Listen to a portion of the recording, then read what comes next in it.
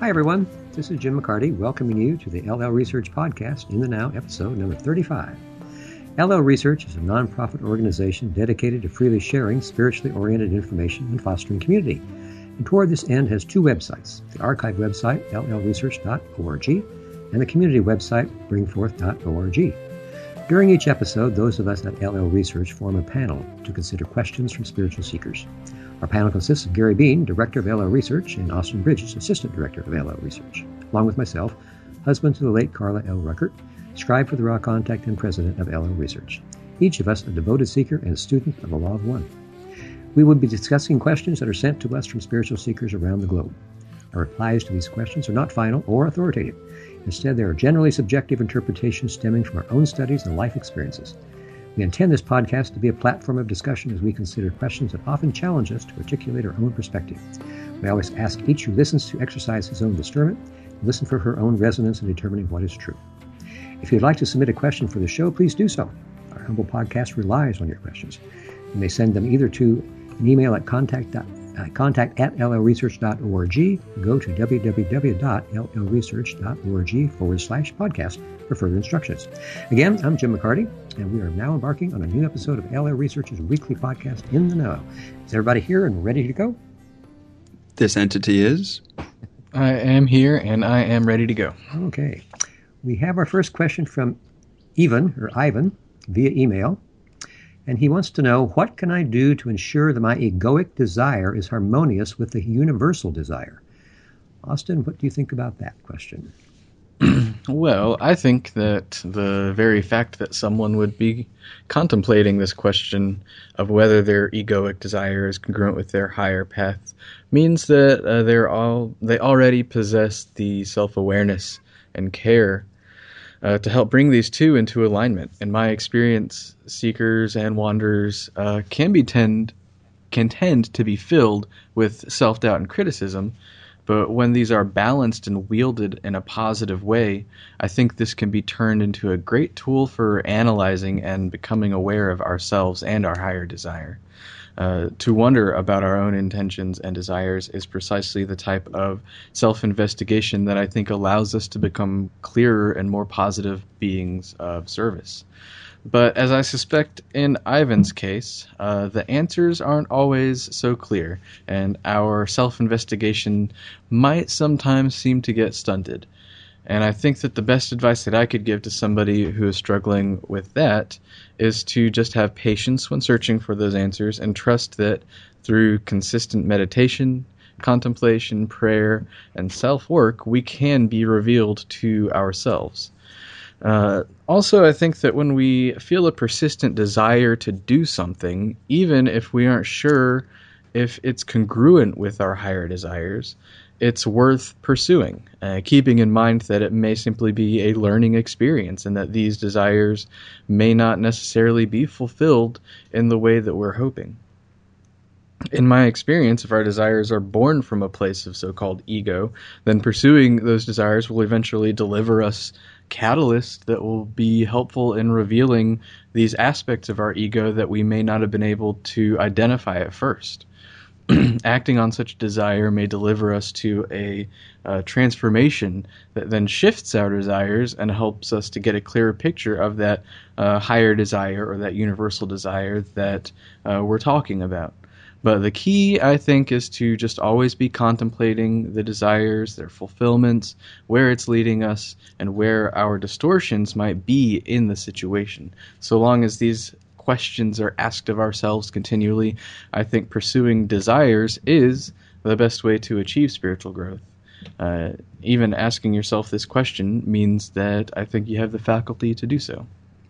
That's what I think. Oh, good job, Austin. Gary, how about you? What's your take on the idea? Do I have a less good answer? Beginning with probably something Ivan has that we've never said before at LL Research, and that is to recommend meditation. That is, as Ross says, always an aid to knowing the self. And presuming Ivan is familiar with LL Research, he will know that that is a repeated theme here. And also, my reply would follow some of the broad outline of Austin's, wherein he encouraged working with that desire.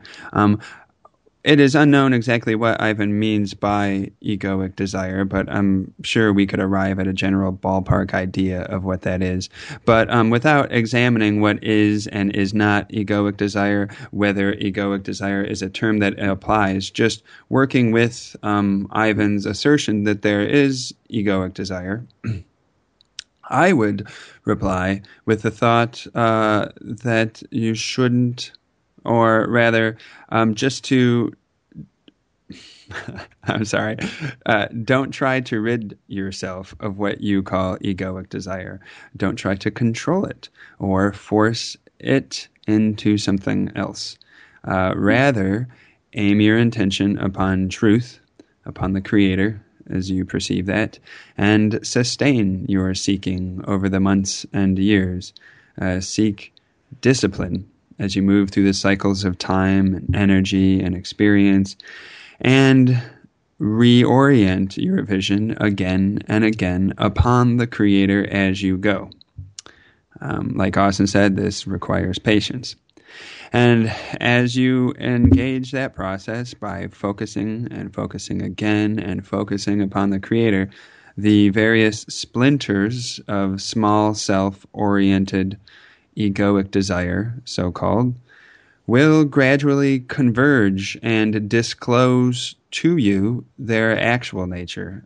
They will evolve and transform into a more unified and more purified and more universal or higher chakra-centered desire that expresses more and more of your actual and your deeper nature.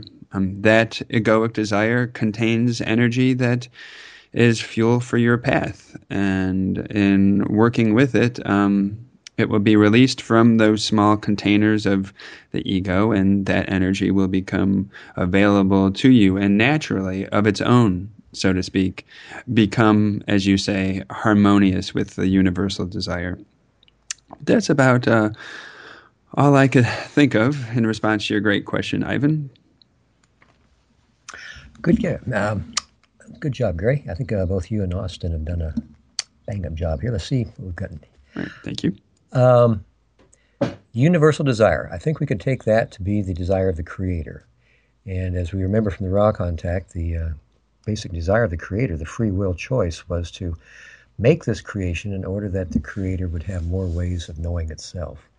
Each of us, as portions of the Creator, then, has a free will that we can exercise however we wish. Now, Ivan's asking how should he exercise his free will in order to help the Creator know more of who the Creator is. And I think that really you can't make any mistakes. Like Ross said, there really are no mistakes. But I know what you mean. You want to try to get to the heart of what the will of the Creator is for you. And not just your will. It's what Jesus said when he was contemplating the cross. Not my will, but thy will be done. And I think that each of us needs to remember that as hard as it is to imagine that the Creator has made this infinite universe with billions of planets and stars, I mean, beyond number, it's infinite. And here we are, little specks of dust on this planet Earth, which itself is a speck of dust. And yet, the Creator is within each one of us, closer than our breath, closer than our hands and our feet, is there, has been there all our lives, will be for all eternity. And if we can listen to that little intuitive voice, that still small voice, that's the Creator. So as you're asking yourself what you should do, when you come up with an idea, see what kind of response you get, what kind of a feeling comes, what kind of, you can call it intuition, you can call it the still small voice, whatever you want to call it, it's the Creator. And the Creator has been guiding us all our lives through that still small voice, through our intuitions. So continue to ask those questions and see what kind of response you get. You will get some kind of response. I mean, I'm sure that a person as conscious as Ivan is, who asks this kind of a question, has been in touch with that still small voice and has heard from it before. So continue to ask, and in an open-hearted and open-minded way, go through your day with as much love as you can. A fellow by the name of Aleister Crowley put the whole thing into a phrase. He said, do what thou wilt is the whole of the law. Later, I think he adjusted it some for the positive polarity. He said, do what thou wilt under love is the whole of the law. So you can't make a mistake. You can only get closer and closer to the desire of your soul and to the desire of the Creator. And I think the Creator is very much in sympathy with whatever your soul has decided before the life incarnation. I mean, all of us have made pre-incarnative choices, and we've wanted to learn certain lessons here. And those are the lessons that we decided before the incarnation would be most in congruency or harmonious with the Creator. So just keep doing what you're doing and do it with as much love as you can and as consciously as you can. Any final thoughts from either you or Austin or Gary? Nope. One thought, that was a very inspiring answer. And also, there's a particular passage from The Law of One that I would like to read because I think it's relevant here, talking about desire. And that is in 18.5, Ra's responding to a question that Jim asked about the proper role of the individual self in this density. And Ra responded, "The proper role of the entity is in this density to experience all things desired, to then analyze, understand, and accept these experiences, distilling from them the love light within them. Nothing shall be overcome. That which is not needed falls away. The orientation develops due to an analysis of desire. These desires become more and more distorted towards conscious application of love light as the entity furnishes itself with distilled experience. We have found it to be inappropriate in the extreme to encourage the overcoming of any desires, except to suggest the imagination rather than the carrying out in the physical plane, as you call it, of those desires not consonant with the law of one, this preserving the primal distortion of free will. The reason it is unwise to overcome is that overcoming is an unbalanced action creating difficulties and balancing in the time-space continuum. Overcoming thus creates the further environment for holding on to that which apparently has been overcome. All things are acceptable in the proper time for each entity, and in experiencing and understanding and accepting and then sharing with other selves, the appropriate description shall be moving away from the distortions of one kind to distortions of another, which may be more consonant with the law of one. It is, shall we say, a shortcut to simply ignore or overcome any desire. It must instead be understood and accepted. This takes patience and experience, which can be analyzed with care, with compassion for the self and for other self. Just wanted to put that one out there for Ivan. Good one. Okay, Gary, anything more for you? No, thanks for asking. Okay, next question is from Michaela, perhaps? I think so. Could you please explain personality transparency, and how does this relate to an unblocked third chakra? Gary, what have you to say about this? That's a really interesting question, and I began by just trying to get my head around what it means to be a transparent or non-transparent personality, so I'll start there. A transparent personality is a personality that still exists as a personality, but it's characterized by not obscuring the Creator's love and light with an opaqueness of self. So what makes a personality opaque? Eckhart Tolle might say that it is identification with past conditioning and mental patterns and absence of witnessing awareness. In such a state, one is unconscious in one degree or another. One is blindly, knee-jerkedly, even mechanically following a great variety of conditioning from the past that's kicked into gear by the catalyst of the moment. And insofar as that is happening, one is confined by the values and the internal logic of that conditioning. So, for instance, those values and logic might demand an enhancement of the separate self, or defense of the separate self, or obsession upon or clinging to the separate self, undervaluation or overvaluation of that separate self, seeking of gratification or ease or pleasure for the separate self, etc., etc. So as your awareness is identified with this separate entity, who most of us think that we are, and the attention is focused exclusively upon it, then one's will and energies are reserved strictly for this separate being. Then it is the separate self which is energized and made solid or opaque. It is the separate self that others will see and respond to and relate to. And then, so what is obscured, either partially or fully, is the subtle presence of the spacious and loving and accepting and witnessing awareness.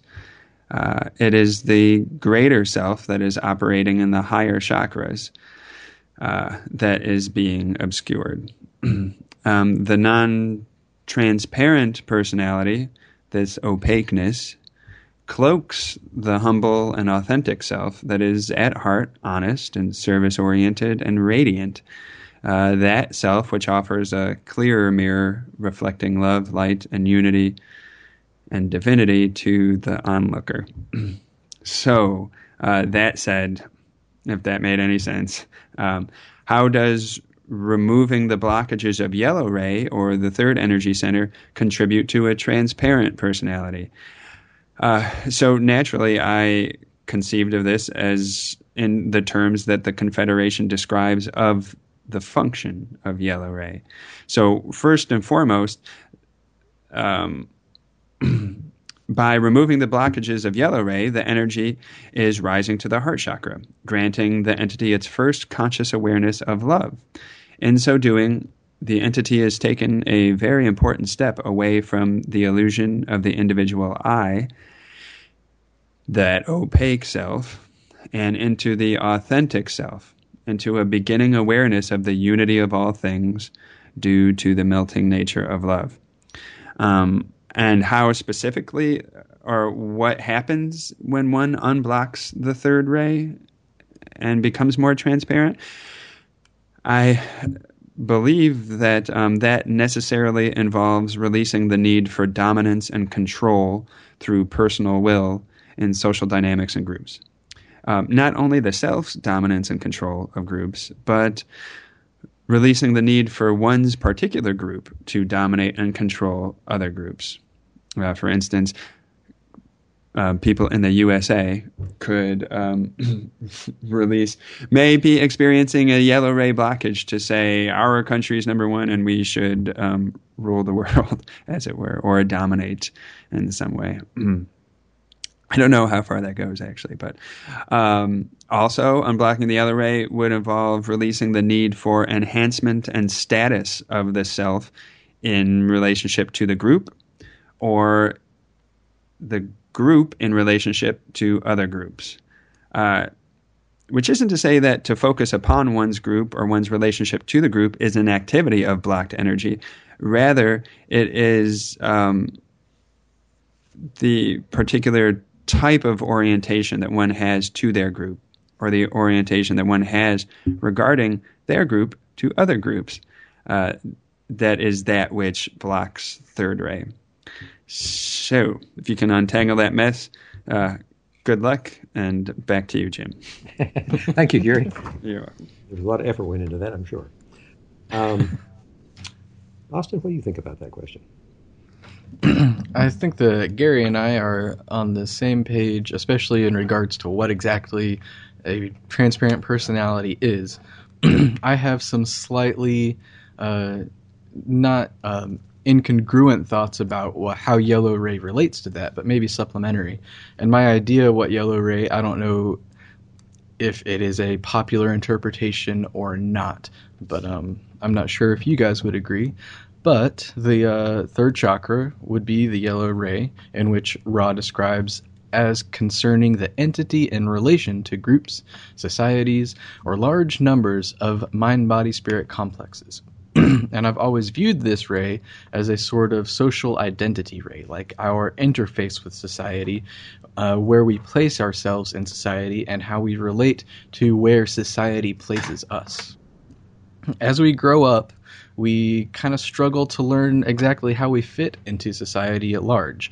This involves adopting various social norms that will help us to define ourselves as some part of a group. This might be seen in things like cliques and social circles in schools. I think that these start developing once children are first interacting with Yellow Ray. You can look at the typical tropes like we have jocks and nerds and band kids and skaters and goths and a wide array of many more types of social identities that kids can kind of try on and see how it feels using that identity to relate to others. And they might relate in kinship with others of their own group or similar groups, or they might have some sort of rivalry with another group. Like there's the classic sort of nerds versus jocks rivalry kind of thing. Outside of school, this sort of identity might be seen in something like religion, pride for location, like patriotism, like Gary was talking about, career path, even a music taste, being a fan of a sports team, and even things like gender identity. These are all ways for us to identify ourselves within society, and with these things we become part of a larger group, and we allow others in society to have some context for how we fit into that society. So what I think happens is that as we grow up and go through the struggle of finding our place in society, we sort of pick and choose these things. We find out what fits, or maybe some things are thrust upon us, like religion. And we interface with society through these identities and take on their qualities, which may include things like moral ideas or a framework of how we relate to others. Sometimes these identities are referred to as masks, as we put them on in order to present ourselves to those around us in a certain way. But as one begins the spiritual path of evolution, we learn to contemplate these things about ourselves. We are introduced to a higher level of introspection that takes us deeper to the heart of our true selves. And once we do this, we can start to question whether or not these social identities are congruent with this higher nature. I believe this is where the idea of transparency of personality comes in. We start to examine these masks that we wear for society, our personalities, and we realize that we are holding on to some of them because of desires or ideas or biases that don't serve us nor others. And so we can discard those masks. We might find some masks that seem to be a pretty good representation of how we see ourselves in our higher nature, and we can hold on to those and develop those more fully, allowing our personality to grow closer to our truer nature or become more transparent to it. This truer nature being the creator that Gary was talking about. We might find some masks that are kind of in between that we really want to retain because they make it easy for us to connect with those around us in society, but it still feels sort of off, so we have to do a lot of work to try to balance those masks and see if we can bring them closer into alignment with who we truly are while still identifying socially with those masks. So when our social identities no longer obscure that which they truly are, I think we have become crystallized in our Yellow Ray. I think that is why Ross says that in order to completely unblock Yellow Ray, we have to love all which are in relationship to us and hope for our other selves joy, peace, and comfort, because this is the natural state of the Creator that we wish to become transparent to in ourselves when we polarize positively. We no longer allow our social identities to impose upon us how we feel about those around us, nor how we feel about ourselves. The social identity we have retained and crystallized is in alignment with our higher path, and it allows us to feel love for all those who are in relationship to us. So that's how I see the Yellow Ray relating to transparent identity. How about you, Jim? Good job, Austin. Well, there's personal transparency. I think we have to make an assumption here that what Michaela is talking about is the removal of various distortions that we each have as we move through our incarnations, that those are the reasons that we're here, and we're trying to balance them. I would say probably personality transparency or a balanced personality is what she's talking about, or he, I'm not sure. And then we also have to make an assumption about the unblocked third chakra, and that is that also the orange and the red are probably unblocked, or it won't work really to get any energy through to the heart chakra. So what happens then when we have a basically balanced personality that is able to get into the heart chakra? I think what we're all trying to do here in the third density is to reach this situation where we can find a way to balance our distortions and get into our heart and begin to share the love and light of the Creator with all of those around us. Begin to serve others more than we serve ourselves. And hopefully if we had an actual transparent personality or a balanced personality, that percentage would be much greater than the 51% that is necessary for graduation into fourth density. So the personality transparency relates to the unblocked third chakra, I do believe, in unlocking the unconditional love and the compassion that rests in the heart chakra, so that we begin to more purely reflect the nature of the Creator at that level of our being. And that's really the whole purpose of these 75,000 years we spend here on planet Earth in the third density. Any other thoughts on that idea? 75,000 years sounds like such a long time in light of how intensive these years are. Yeah, I do have a reply, and both of your responses were excellent per usual, but Austin's, yours was especially smoking today. I realized that I had defined blockage of the yellow ray far too narrowly in terms of dominance and control, which is certainly one aspect of blockage, and it's probably that through which the negative polarity maximizes in order to exclude the heart completely and do their thing, reach intelligent infinity through the primary chakras, and so forth. I really liked what you said regarding how the yellow ray is a ray of social identity, through which we interface with our society and through which we explore how we fit into groups, how those groups relate to us, and you liken them to masks. And I realized then that, or rather, I guess I should ask you, are you then saying that the more we identify with those masks, and the more that they interfere with our ability to love and appreciate all others, then the more that mask serves as a blockage? Yeah, I think that is pretty much close to what I'm saying. I think that, especially in terms of accessing higher energy centers, I think that some masks can be congruent with higher energy centers so long as there is a conscious realization of how that mask operates within society and then how it also relates to our higher natures or the Creator in that way. But otherwise, yeah, if somebody identifies so strongly with a social identity that it completely blocks their ability to love a certain group of other people, let's say some social group you belong to, one of the things that really defines that group is that they do not associate with this other group of people, then I think that is identifying so strongly with the mask that it's a blockage. Wow, that's brilliant. And that leads me to think of Ra describing how, I don't know if they use the word base, but that's the word that comes to my mind. That's a concept that comes to my mind. How even the most base desires or aspects or the gross aspects of the physical body, so forth, can be uplifted, transmuted, transformed. I think they said this in the context of sexuality.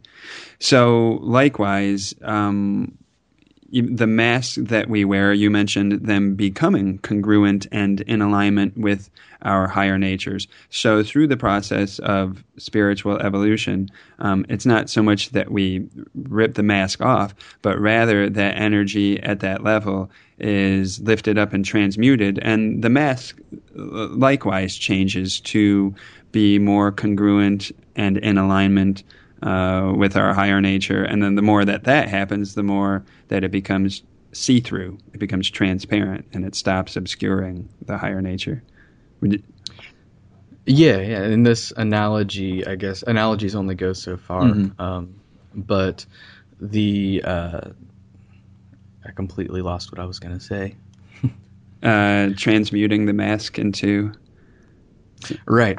The mask, one thing that I like in the Yellow Ray 2 a lot is Carl Jung's persona, which is essentially the same thing. Our persona is the masks that we put on to relate to society. And Carl Jung says that at a certain point, once we individuate, which I relate to polarizing and accessing higher energy centers, the persona dissolves. But when I hear that word dissolves, I don't think that it disappears. I think that it becomes sort of flexible and molds to that higher nature, because I think the mask is still necessary for us to interface with society. If we want to affect change in the world, if we want to serve others, we have to be able to connect with others on some way. And connecting with others on a societal level is crucial, because that is the density that we're in. We're in the third density, the third ray density. And so we are in the density of social interaction. And so it's crucial for us to have the masks to interface at all. But those masks can sort of conform to that which is higher, that we are attempting to polarize towards. And in that regard, then, even physical clothing itself, the material that we wear, can be an expression of our group membership, our tribal identity, as it were, and can be kind of a physical manifestation of the analogy of the mask in a way. And some people wear clothing to really say who they are. And like you were saying about groups being exclusive, some people wear clothing in order to say, I am a member of this exclusive group and I reject this other group, whereas some people can wear clothing simply for the utility of it and not pay too much attention. And, you know, with so many, an infinite variety of shades between. But for some reason, my mind made an association and thought of how clothing relates to social identity. Yeah. I think clothing is probably one of the most obvious and direct aspects of social identity. I mean, I'm not sure. I don't really think about clothing too much nowadays. I mean, I buy things that I like to wear and I like the look of, and just doing so is a choice to present to others what I like to look at and what I like to present myself as. But think about, and being in like high school, how much stress there is trying to pick the type of clothing that will properly identify you as the social group that you want to be in, especially with like the more drastic social groups. Like I mentioned, goths. Like you see a goth person on the street and you know what social group they belong to, and they want to show you what social group they belong to. They're trying to tell you something about themselves without you knowing them on an individual level. Yeah, I realized that not long ago when I was thinking about like people that try to dress and look tough.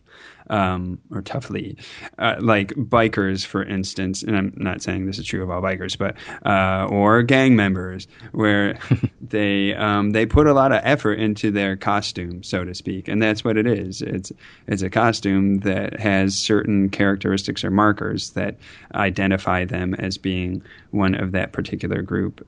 And regarding the pressures of high school, that is certainly true, and is a little carryover that hasn't completely left my brain.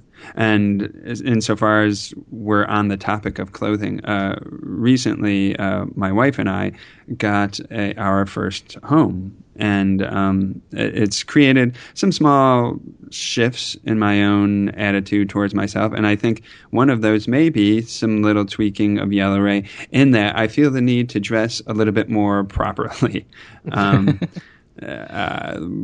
Collared shirts a little bit more, button up, and I don't know if I am conforming to my perception of what the neighborhood is like or so forth, but I just feel this need to kind of stand a little bit taller and look a little bit more that way. And it also occurred to me that Jeremy and I were having this conversation, that in so doing, I'm also making it easier for me to integrate and flow within society, so that people see less hopefully see less of my appearance and can more readily hear what it is I have to say, or more readily feel my energetic vibration, as it were, versus being caught up on what I may be wearing that thus impedes whatever message may be communicated from me vocally or energetically.